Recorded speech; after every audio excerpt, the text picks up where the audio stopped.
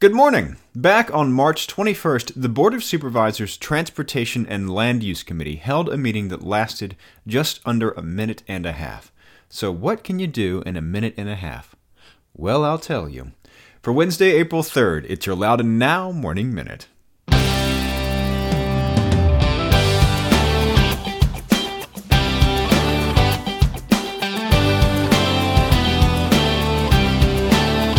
Loudoun County Commuter Services has ways to keep your wheels turning and keep you cheerful. There are commuter buses from park and ride lots to destinations in Arlington, the Pentagon, Crystal City, and Washington, D.C., or a Metro Connection bus can drop you off at Wheelie-Reston East Metro Rail Station to hop on the Silver Line. Or local buses can get you from Leesburg to Ashburn and Sterling, from Sterling to Reston, or just around the town of Leesburg for only $1. To learn more about these or find a carpool or van pool, visit loudoun.gov/commute or call 703-771-5665. Let's go!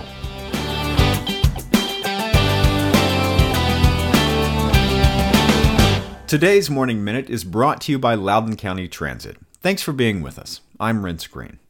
The Board of Supervisors Transportation and Land Use Committee meeting on March 21st lasted, by my count, 1 minute 27 seconds. What can you do in a minute and a half? Well, as regular listeners know, I'm a huge nerd, so I'm going to tell you, because it's an opportunity to talk about some things we don't usually have time to report. The minute and a half meeting is an unusual thing for this board. Committee meetings often last for hours. Meetings of the full Board of Supervisors, which begin at 5 p.m., often last into the small hours of the next morning. I can tell you, because I sit in them.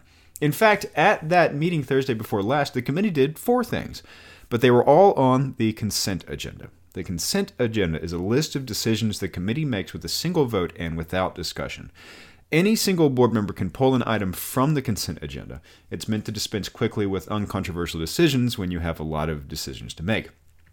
First, the committee agreed to waive more than $10,000 in fees for the nonprofit Ebenezer Cemetery Company, which maintains 2 historic churches dating to 1756 and 1855, and both of which are on the National Register of Historic Places. The nonprofit also maintains a cemetery with burials dating back to at least 1798, including at least one Revolutionary War veteran and numerous veterans of all other wars. Ebenezer Cemetery Company is applying to the county to expand that cemetery to let it keep operating. They were facing charges of $1,750 to adjust the property's boundary lines on the county plats, $7,755 to file a site plan, and $910 for a grading permit. Making these kinds of applications to the county can be more expensive than you might expect. But the county has a policy allowing supervisors to waive county fees to some nonprofits. In fact, the Transportation and Land Use Committee by itself has the authority to waive up to $36,000 in fees. After that, you'd have to go to the full board. That committee had already waived $6,750 in fees for the cemetery project. Also on the agenda, the easternmost agricultural district in the county is going away, and it might have been further east than you expected. As we all know, Loudoun has a rural west and a suburban east. One other thing we have is agricultural and forestal districts. These are areas of the county meant to encourage and preserve agricultural and undeveloped land, in part through tax benefits.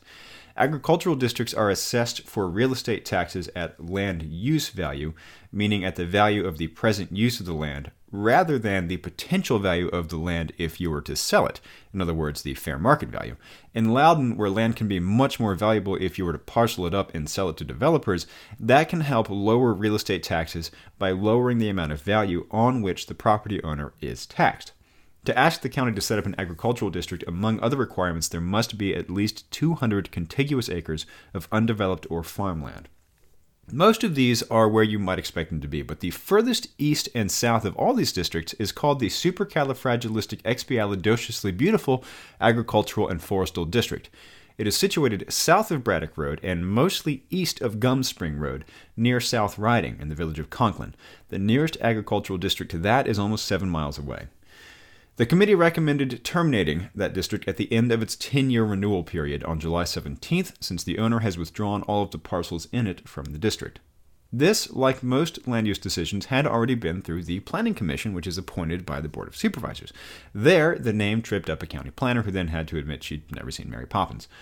And finally, the other two things the committee did at that minute-and-a-half meeting are also agricultural districts. They recommended renewing the Middleburg East and Middleburg West agricultural and forestal districts. As I said, all of these motions were passed with one vote, 4-0-1, with the one representing Chairman Gary Higgins, who was absent from the meeting, stuck in traffic. The recommendations on the three agricultural districts will now go to the full Board of Supervisors for an official decision. So, that's an insight into some of the things supervisors do that a local paper doesn't always have the chance to talk about. Go to loudounnow.com/morningminute to check out the whole story.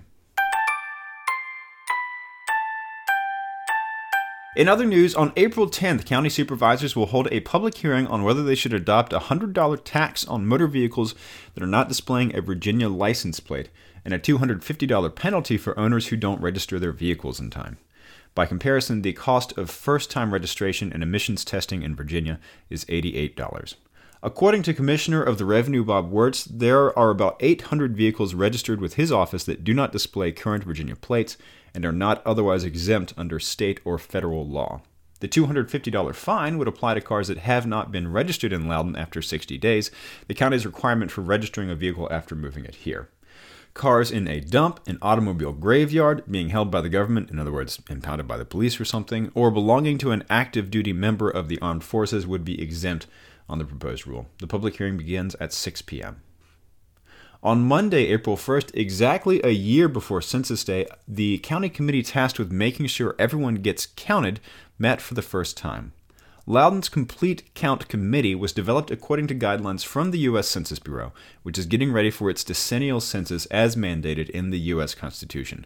It'll be next year. The committee is tasked with getting as many people counted as possible, especially in hard-to-reach and historically undercounted populations like underprivileged families or immigrant populations.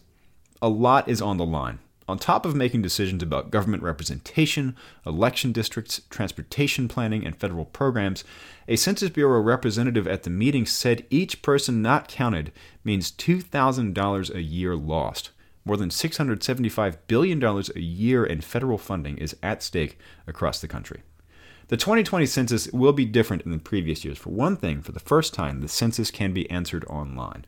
For another, it will be during a federal election year, which could mean it will be hard for the Census Bureau to break through all the noise. You can see the list of people on that committee in the story on our website. And former Washington Super Bowl champion quarterback Joe Theismann will return for the fourth year to host the Virginia Vine fundraiser. The V Foundation for Cancer Research will hold its fundraising event April 27th at Stone Tower Winery and the Salamander Resort and Spa. Over the years, Virginia Vine has raised more than $1 million to support cancer research. Learn more at jimmyv.org/VirginiaVine. Get the full story on this and all these stories over at loudounnow.com. On today's Get Out Loudoun calendar, two Lost Rhino Brewing Company favorites are coming back this month. Today, Matt's West Coast Refuge, an Imperial Red Ale created by the owner, Matt Hagerman, is coming back. They open today at 11:30 a.m. Get the details on this event and check out the rest of the events calendar at getoutloudon.com. And if you like the Morning Minute, create a fine for not listening. No more Mr. Nice Guy. And tell all your friends and subscribe wherever you get your podcasts, and it'll be waiting for you there every morning. Okay, have a great day.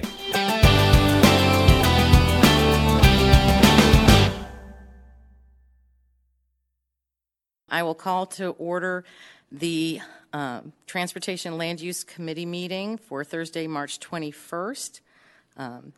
First item on the agenda would be the adoption of the consent agenda, which would make things very easy for us. So moved. Is there a second? It has been moved and properly seconded for the adoption of our consent agenda, which would include item number 1, fee waiver request, Ebenezer Cemetery Company, Inc. in the Blue Ridge District. Item number 2, the review and renewal, modification, or termination of the Middleburg East Agricultural and Forestal District in the Blue Ridge District. Item number 3, the review and renewal, modification, or termination of the Middleburg West Agricultural and Forestal District in the Blue Ridge District. And item number 4, the review and renewal, modification, or termination of the supercalifragilisticexpialidocious beautiful Agricultural and Forestall District. Is there any discussion on the motion? Seeing none, all those in favor say aye. Aye. Opposed?